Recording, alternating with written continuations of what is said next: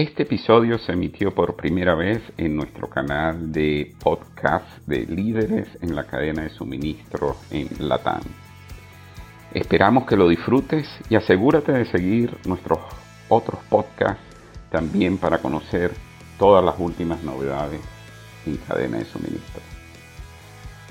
We have a very special connection today. So on one side, we have Pilar Madrigal from CINDE, all the way from New York, really. So Pilar is the director of the Investment Advisory Department for the Costa Rican Investment Promotion Agency, or in short, CINDE, all the way from New York. Pilar, welcome, and thanks for making the time. Thank you very much. Very happy to be here. Excellent. And then we have Xavier, who is the managing director of ELCOT Global Latin America. He's live from Costa Rica, where there's been just fairly big storm and we just got the electricity back. So just framing it in a way that if there's any other issues, it's not because of Xavier, but when you're in the middle of tornado alley, it can be a little bit tough sometimes. So Xavier, welcome and good morning. Thank you, Radu. Good afternoon. Thank you. So just before we begin, I'll briefly introduce Pilar a little bit further. So she's part of the Costa Rican Investment Promotion Agency. She's had 22 years with the agency. She's been responsible for developing strategies, activities, and programs to promote foreign direct investment into Costa Rica. She's also responsible for defining and optimizing the department functions to have a good execution of activities, including strategic planning, implementation, program development, and coordination. And prior to CINDE, she was actually appointed as third secretary to the United Nations. And during that period, Costa Rica held both the presidency of the group of G77 and of the United Nations Security Council. So Pilar, maybe let's start with you a little bit. Tell us first and foremost, maybe just a few brief words about CINDE as a whole and purpose, and then we take it from there. Absolutely. Well, again, thank you so much. First of all, I have to say that it's an honor being here. This is an opportunity for me to share a number of ideas and pretty much let everybody know a little bit about Costa Rica. But let's start by CINDE. CINDE is a private non-for-profit organization that was founded 38 years ago. We were declared of public interest. And what we are focused in is we are that executive arm in the country that promotes foreign direct investment into the country. Since our founding, as of now, we've attracted about 330 multinationals, particularly in sectors such as life sciences, high tech, and knowledge-intensive services. These are all multinational companies that are using Costa Rica as a hub for operations. So our organization focuses not only promoting investment, but we also focus on work with the companies throughout the life of them in Costa Rica to help with their growth plans, with their visions, and making sure that we have an enabling environment for them to grow. So that's who we are. It's a pleasure to have been in that organization for 23 years. And that's pretty much what I have to say. Super. And I know that, a lot of our audience is in the realm of supply chain, manufacturing, logistics, and I am very much aware that one of the key directions of CINDE is to affect smart manufacturing, whether it is in life sciences, whether it is in manufacturing at large. I'd like to ask you a little, maybe you can share some thoughts around there. You've seen some trends that have accelerated or decelerated. There's been a lot of trade wars going on in the world. There's been, discussions all over that of reshoring, and obviously, you're close to US, you're close to some big markets where it can make sense to put manufacturing out of Costa Rica. So how do you see that perspective? Well, I have to be honest. I think for the very first time, yes, our region has been really taken into, I would say, the eye of companies, but primarily to support the United States and the Americas market overall. Now, having said that, this reshoring, nearshoring is something that is not new, right? Companies globally have typically looked for optimizations of their global value chains all over. I think the difference in what we are seeing now is that, of course, COVID made us all be in an inflection point. Everybody is now going back to the drawing board, analyzing who's supplying them, what are the shortages, what are the opportunities, and either finding parallel or mirror facilities in different regions, or simply coming closer to their markets. Now, in our case, most of our exports go to the United States. It's about 46% of our exports go to the United States. So we've been that nearshore partner to this region for many years. Through our 15 trade agreements, that has been kind of the secret of why the companies have chosen Costa Rica for now, again, to be that hub for manufacturing and exporting to the region. So what is the trend? The trend is that there's much more of an urgency. There's much more of a strategy planning, but I hardly believe that there are multinationals that have not thought about throughout the last 10 years. I just do know that now it's more of a sense of urgency and making sure that there's no disruptions in supply of products. And maybe I'll chip in a little bit, Xavier, on this point, and also maybe at Costa Rica level, but also at large in LATAM, Xavier, from talent and skills perspective, do you see a certain increase in demand around, I don't know, skilled professionals or executives that can drive some of these activities of, I mean, a supply chain, you can't just move the factory. It's an ecosystem, right? So the human resources needed for that can be quite significant. How do you see this? Well, usually, Radu, in Costa Rica has been a good place to find very high quality of manpower, I mean, of people, of human resources, not as usually as other countries for clothing industries. But basically in Costa Rica, the skill of the people have been developed higher than the neighbors. So usually, companies have been focusing in Costa Rica for placing the manufacturing operation or shared services operation, something that they can outsource in Costa Rica with a very good quality of human resources. So the key here is to find the right people and bring the right managing directors or managers maybe from the headquarters of the company, just to be sure they can apply and they can set all the policies and procedures for the different investment that usually the companies are doing. No? But that is the one point of the differentiation points that Costa Rica has, is that the quality in the human resources people, no? and the expertise and the skills. So that is great. I think that you placing together this with the strategy that Cinda is doing is a synergy, definitely. No? And Pilar, I also wanted to ask from obviously from a governmental perspective. I think you also, I assume you have a couple of programs or from an education, students, curriculum, collaboration with the companies. Maybe you can share a little bit your thoughts on this point as well. Absolutely. To add a little bit about what Javier was saying is, if you go around asking the companies why they've chosen Costa Rica, the number one reason is because of the talent. And I think the secret of our success, quite frankly, is, I don't know if you're aware, but we have no army. And so we dedicate 15% of our GDP to health and education. And that, I think, has been the secret of our success. The country really has had a vision that the real opportunity here is given by talent. The other day, I heard somebody say that talent is the new currency, right? That's exactly what it is. Right now, if you don't have the talent, then it's pretty much very difficult to operate. Now, we do have a number of programs that we've put throughout many years. How have we done that, and why are they important? The way that we do this is we do have that collaboration with all the multinationals that have set up operations in our country. So we work with them every single year.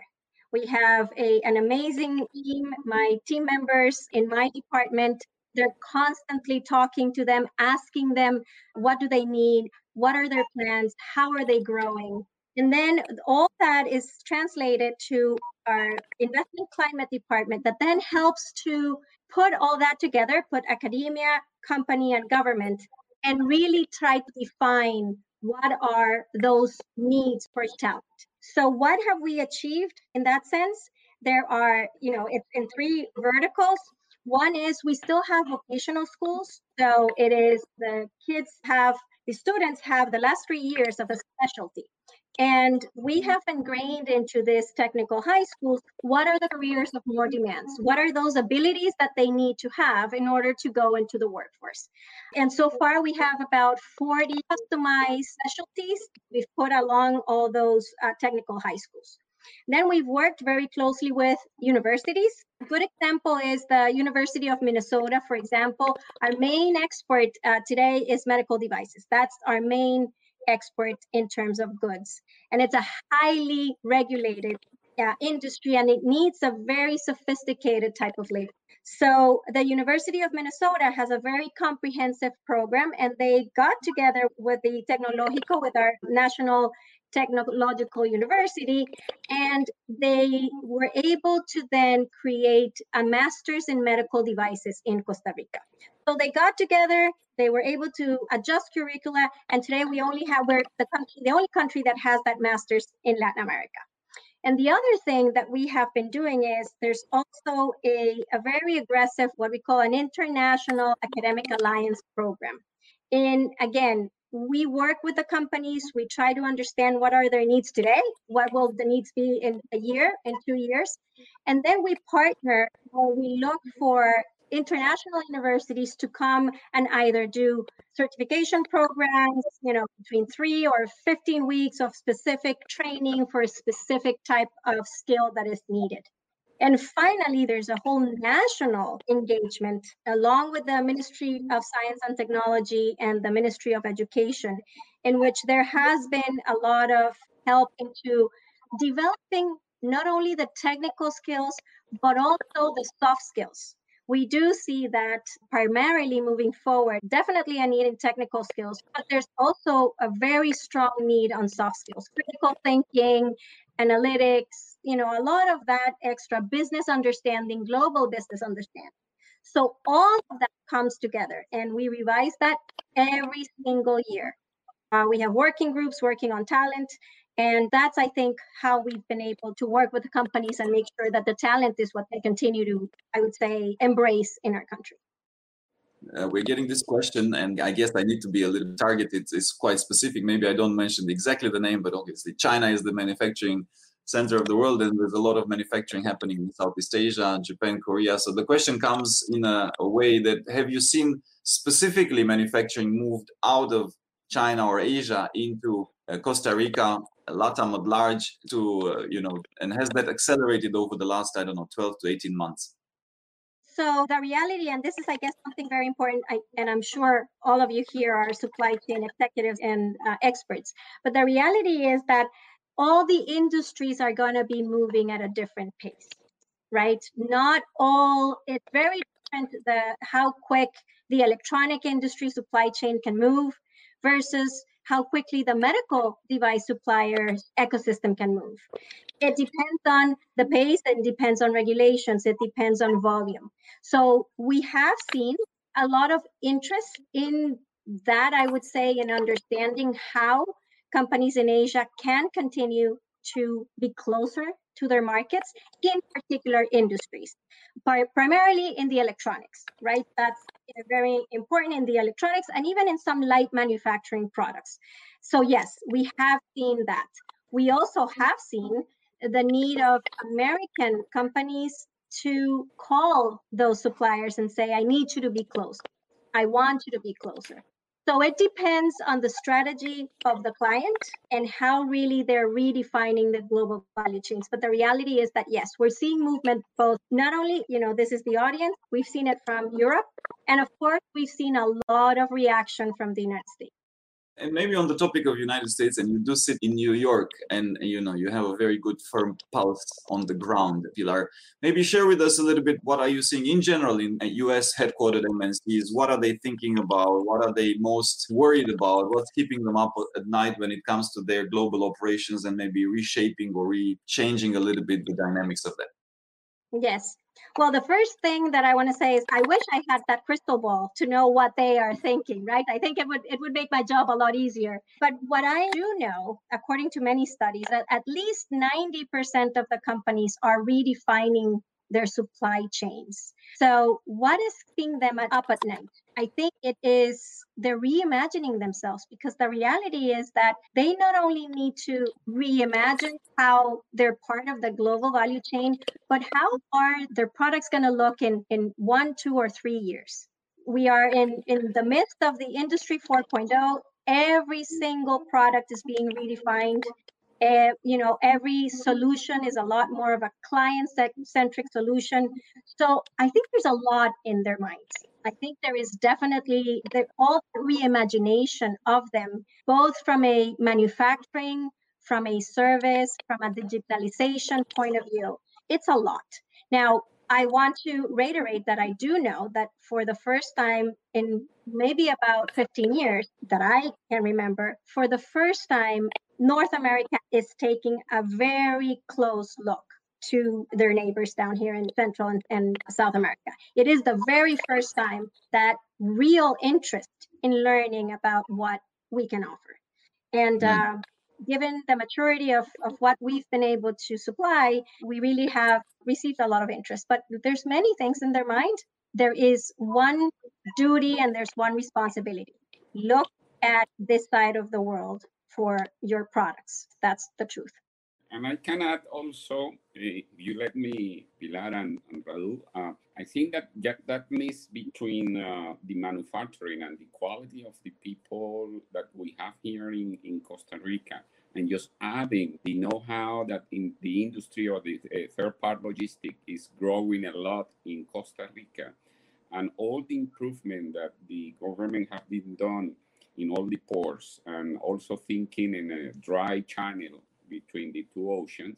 So it's placing Costa Rica as a good opportunity, as a good pole of supply chain, and not only in the logistic part, also mainly in the manufacturing. That is a big difference to the other neighbors in Central America. This is what is the difference. So this is a big point of attraction for a multinational to establish the operation here, bring qualified people and for management, and also find qualified people here for the operation. No? Yeah, and it's important to kind of, I'm sorry, stay on topic. The one word that comes to mind that we constantly hear is resilience, right? Mm-hmm. What country in this region was able to be resilient, was able to react quickly, was able to have very little business disruption?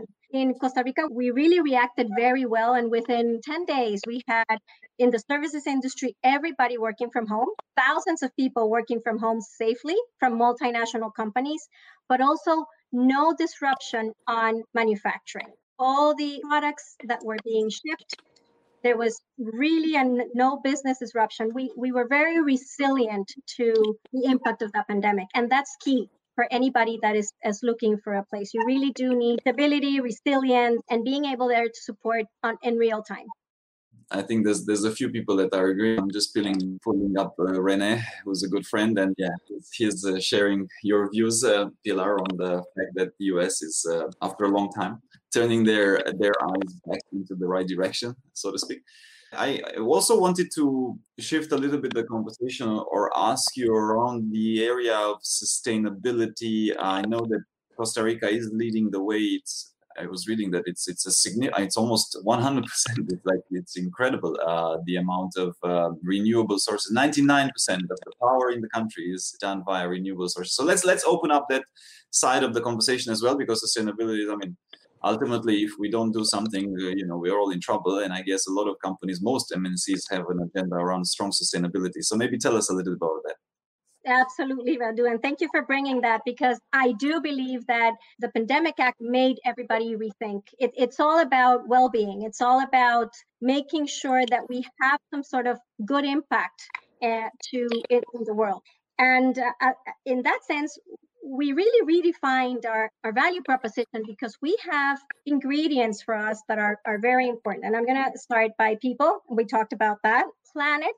And I'm going to go through that. And then prosperity, which is, the whole ecosystem of collaboration in between companies, manufacturing and services, and sophisticated processes and products. But in the sustainability point of view, this has become among the top 5 drivers of companies. Right now, even CEOs, it's their own responsibility. It's part of sometimes their KPIs to show how that company has a positive impact, and what is their path to sustainability. In Costa Rica, now that you mentioned 100% renewable energy, I typically say to manufacturing companies, if you want to have an impact in Costa Rica, you just plug your operation and you will produce everything with clean energy. And that's something that pretty much almost not any other country that can do that. So we're extremely committed. We have 6% of the world's biodiversity. We have 52% of our territory covered by forests. And we have a commitment on helping companies achieve, that sustainability path. We have a number of companies that belong to the RE100, and these are multinational companies that are committed to produce everything with renewable sources by, I believe it's 2030. And these are hundreds of companies, and we have a group number of them. And it's been just, you plug in and you're producing everything with clean energy.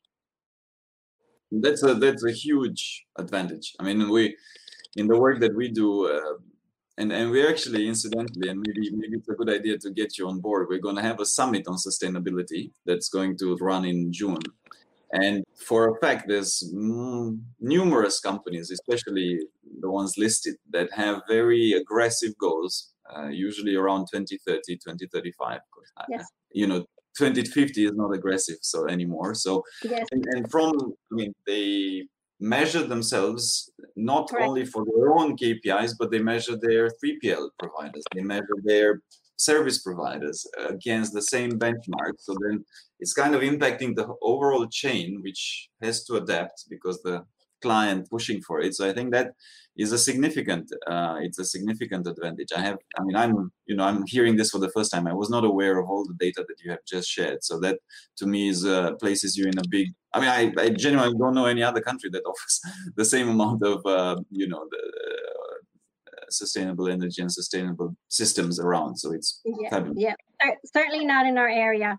Yes, it's something we're very proud and we take seriously. And again, it's the contribution that as a country we can give to multinationals. Absolutely. I think it's a wonderful opportunity for them.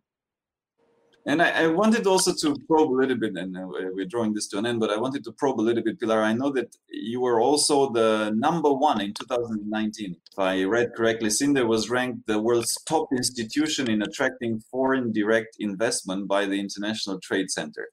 So I guess, we might have some other people from a government perspective watching this. What's the secret sauce of success, right? What are some of the key things that you think you've done so well that you've managed to achieve this? Well, first and foremost, clearly, I'm just representing the organization here. There's a whole team of very committed people that I wish we could all be here and put our faces, because in my life I can only see the commitment that they have for the mission and the value that we're providing to Costa Rica. So absolutely, that's the first thing I have to say. It's commitment. They're extremely knowledgeable, everybody in their own fields, in life sciences, in high tech, in well-being, in services, and digital technologies. These are really very experts, and they're committed to make Costa Rica be part of this global environment and be part of global value chains. Now, one of the things that I think makes us get to that level of recognition is that we work with the companies in the long term, right? We really we have for many years worked with them with their long-term vision. And, being the #1 investment promotion agency, it's only the result of being the right partner to those companies. From the minute that one company decides to knock on our door, to after 20 or 30 years of being in Costa Rica, which is the likes of Borns and Baxter, they've been there for decades. Every single year we talk to them. Every single year we plan. And that, I think it's that commitment to work with them and that commitment to provide the most accurate, objective perspective on Costa Rica with that level of expertise. I think it's what makes us #1. Thank you for that. Javier, any final, I know that you obviously at ELCOT we search and we look at different people, and I guess maybe you can also have some words of advice for people looking to relocate. I mean, there's a lot of very smart Costa Ricans also working abroad. There's a lot of talent that might want to come back to Costa Rica, Latin America at large. Any sharing for them? Yeah, no, for sure, definitely.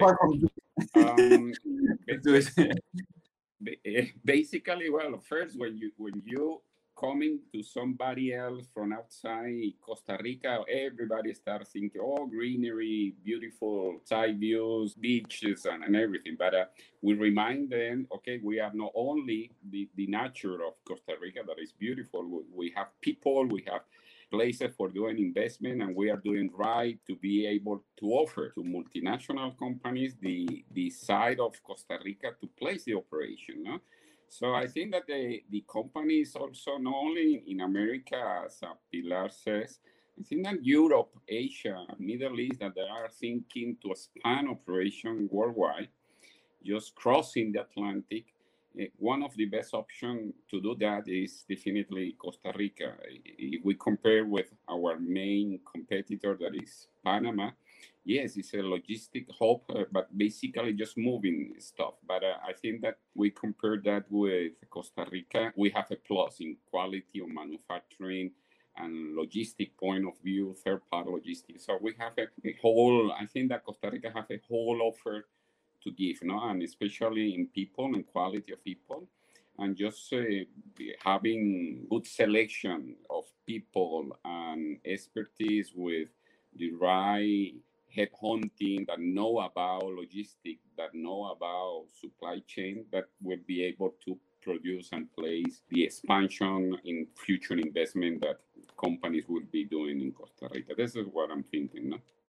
Makes sense. Albeit I'm hoping that nobody from our clients in Panama listens to this. No, I will tell to my friends. Yeah. Don't overdo it. Kicking me in the next hour, no, for sure. That's the reality. So you need to be clear when you are talking, no? Every country have their I mean, plus and minus, but I think that this is a fair competition, and I think that Costa Rica is winning that. Yeah, and I mean, ultimately, competition does make everybody better. I mean, if otherwise we just fall into complacency, and that's a fact. Well, with that being said, I want to thank you both, Pilar. A great pleasure having you, and all the sharing that you've done. We want to, both me, Javier, and all the team wishes you well and good luck in the mission.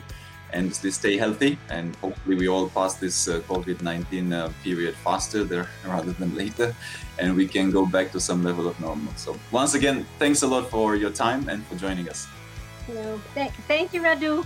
Have a good evening, everybody. Gracias por escuchar nuestro podcast. Si te gusta lo que escuchaste, debes ir a la página www.alcotglobal.com y hacer clic en la parte inferior del podcast para ver todos los programas y notas. También te puedes suscribir a la lista de correo para recibir todas las actualizaciones y noticias.